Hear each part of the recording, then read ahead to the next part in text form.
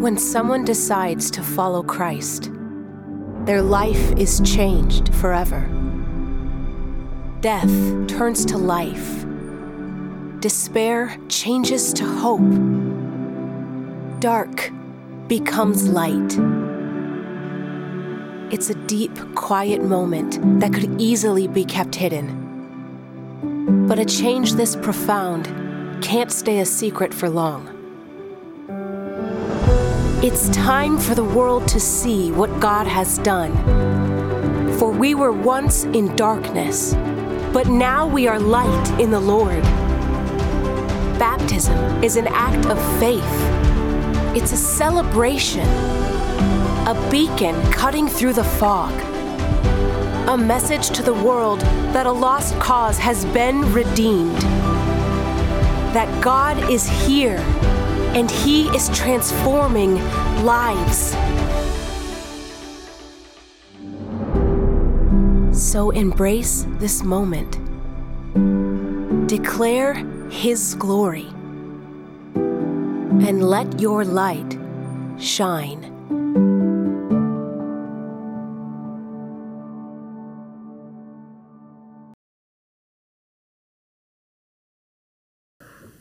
I just want to provide some context to baptism. I'm not going to be very long, so don't get comfortable. But I'm just going to provide some context for baptism, especially if this is maybe new to you or you're coming from a different tradition. Maybe you've never been in a church building before, or you're actually getting baptized today, just to make sure that we know what we're doing here.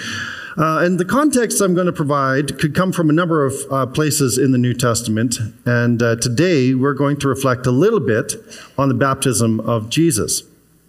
I love Mark's gospel, mostly because it's the shortest one. I'm not a great reader. That might surprise some of you, but I'm not. And so Mark is my favorite gospel. Mark probably wrote down a lot of Peter's testimony. So the Apostle Peter, he didn't write a gospel that's included in the New Testament, but he delivered a lot of messages. And we think that perhaps Mark wrote down some of these. And that would make sense, because in Mark's gospel, we find action words. Words like immediately and suddenly. And it's very action-packed gospel. And I think that's what I kind of like about it. It's kind of the Die Hard of the Gospels. Some of you might get that reference. You know, it's definitely related to Christmas, but it's missing a few key elements. You know, Matthew and Luke, they include the whole birth narrative. Mark, no time for that. We're jumping right into the deep end. You get it because they go right to the baptism of Jesus. Deep end, water. You'll get it at home when you think about it later. We're not jumping into the deep end, by the way. We have stairs. So just keep that in mind. But as we come to the baptism of Jesus in Mark, it does raise a question, and that's this. Why was Jesus baptized? Why was he baptized? I don't know if you've ever thought about that or if you've questioned that, but why was Jesus baptized? Now, Mark does hint that the story of Jesus began long before his birth. In fact, all of the gospel writers tell us that in various ways. The way Mark does it is that he states that the story of Jesus goes a long way back. It doesn't begin with his birth. It doesn't even begin with John the Baptizer in the Jordan River. It begins with the dreams of the prophets a long time ago. Long ago, even in the mind of God.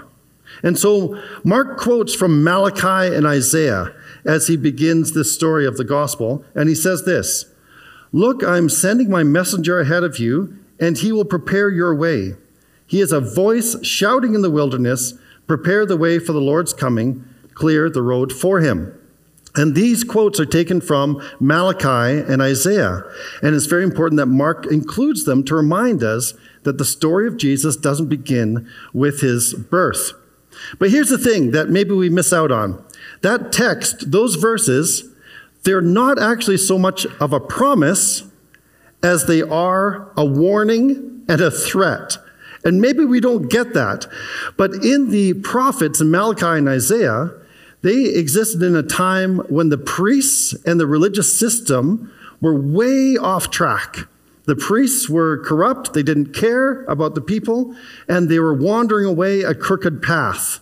And so Isaiah and Malachi actually warn them that someone's going to come and straighten you out. So it's kind of like, some of you might remember this with your father perhaps, it's not necessarily a good thing, but if my mother ever said to me, just wait till your dad comes home, I didn't receive that message with, oh, daddy's coming home, right? No, it's kind of like, oh, dad's coming home. I better straighten up. And that's the tone of the prophets as they come and they say, someone is coming to make the way straight because y'all are crooked. And that's what comes with John the Baptist, the baptizer. When he comes, he's the fulfillment, says Mark, of that promise, of that warning. So John the Baptizer comes and he begins to tell the people, you've gone off course. Your path, your way, the way of righteousness is no longer straight, it's crooked. Because the priests of his day also did not care for the people, and the religious system was a burden to the people. And so John the Baptizer points us out in fulfillment to those prophets. And so when John the Baptizer goes down to the Jordan River, what does he do? He calls people to repentance. Remember, repentance is having a change of mind and coming home. And that's what John the Baptizer is doing. He's reminding them of the original time when the people of God crossed the Jordan River into the land that was promised with the idea that they would worship God and create a just society, and yet they failed to do so. And so John is now saying, come pass through the waters again and start over. Pass through the waters of the Jordan and start fresh.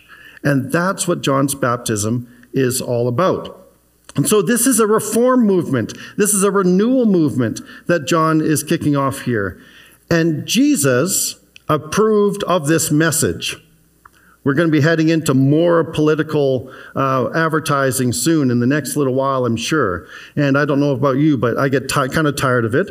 But often you'll see at the bottom of the political ad, so-and-so or such party approves of this message. Well, I think for John, they could have put at the very bottom of his message, Jesus of Nazareth approves of this message. And so when Jesus goes to be baptized by John, what is he doing? He's saying, I approve. I approve of this message. I identify with what you're saying in bringing renewal to our people. And I identify with the people themselves who are coming to be baptized. And so baptism at its heart is identification. And that's why Jesus was baptized. Because he identified with the message of John, and he identified with the people who were seeking to be renewed. And that's what happened there. So, when we come to baptism for ourselves, we are no longer baptized according to the baptism of John. We're baptized a little bit differently. In fact, when Jesus comes out of the water of baptism, the voice of the Father speaks from heaven, the Holy Spirit descends like a dove, and Jesus is present. And that's why we baptize today in the name of the Father and the Son and the Holy Spirit. And our identification is not with John's message, but our identification is with Jesus, with his message, and with his people. And so through baptism today, we say, I belong to this family, and together we are following Jesus. And that's the simple heart of this as we come through and identify in our baptism today. And so it's a testimony of obedience, of faith. It's a testimony that we've already made a decision within our own soul, within our heart, and that we are determined to let people know that we are walking the path of righteousness and following after Jesus. So John prepared the way for Jesus. He set people straight. But Jesus doesn't just prepare the way for us. He is the way for us. He is the way, the truth, and the life. And in our baptism today, that's what we declare. So we are going to go ahead with his baptism. And this is going to be an exciting time, and we're going to take our time with it. And we've got 6 characters here ready to go.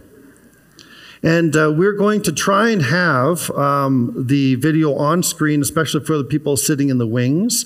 But we'll do that. It's our live feed, and so it might delay just a little bit, but don't worry about it.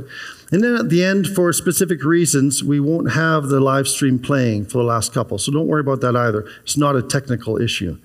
And then after the baptism, they're going to get changed. We're going to sing, and then we get to welcome all the members together. Okay? So I would like to pray for us as we prepare for this baptism. Father, thank you so much for sending your Son. Thank you that he affirmed and identified with the message of your servant John, but that he was the one who was greater than John. And now we don't follow John, we don't follow the prophets, we follow your Son.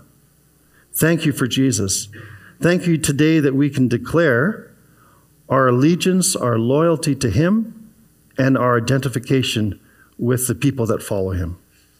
So I pray for every single one who's going to be baptized today, that you'd fill them with joy, that you'd fill them with faith and hope and love, the gifts that truly come from you. And all of us, as we bear witness to it, may we be encouraged to live and walk in the path of righteousness. We pray in Jesus' great name. Amen.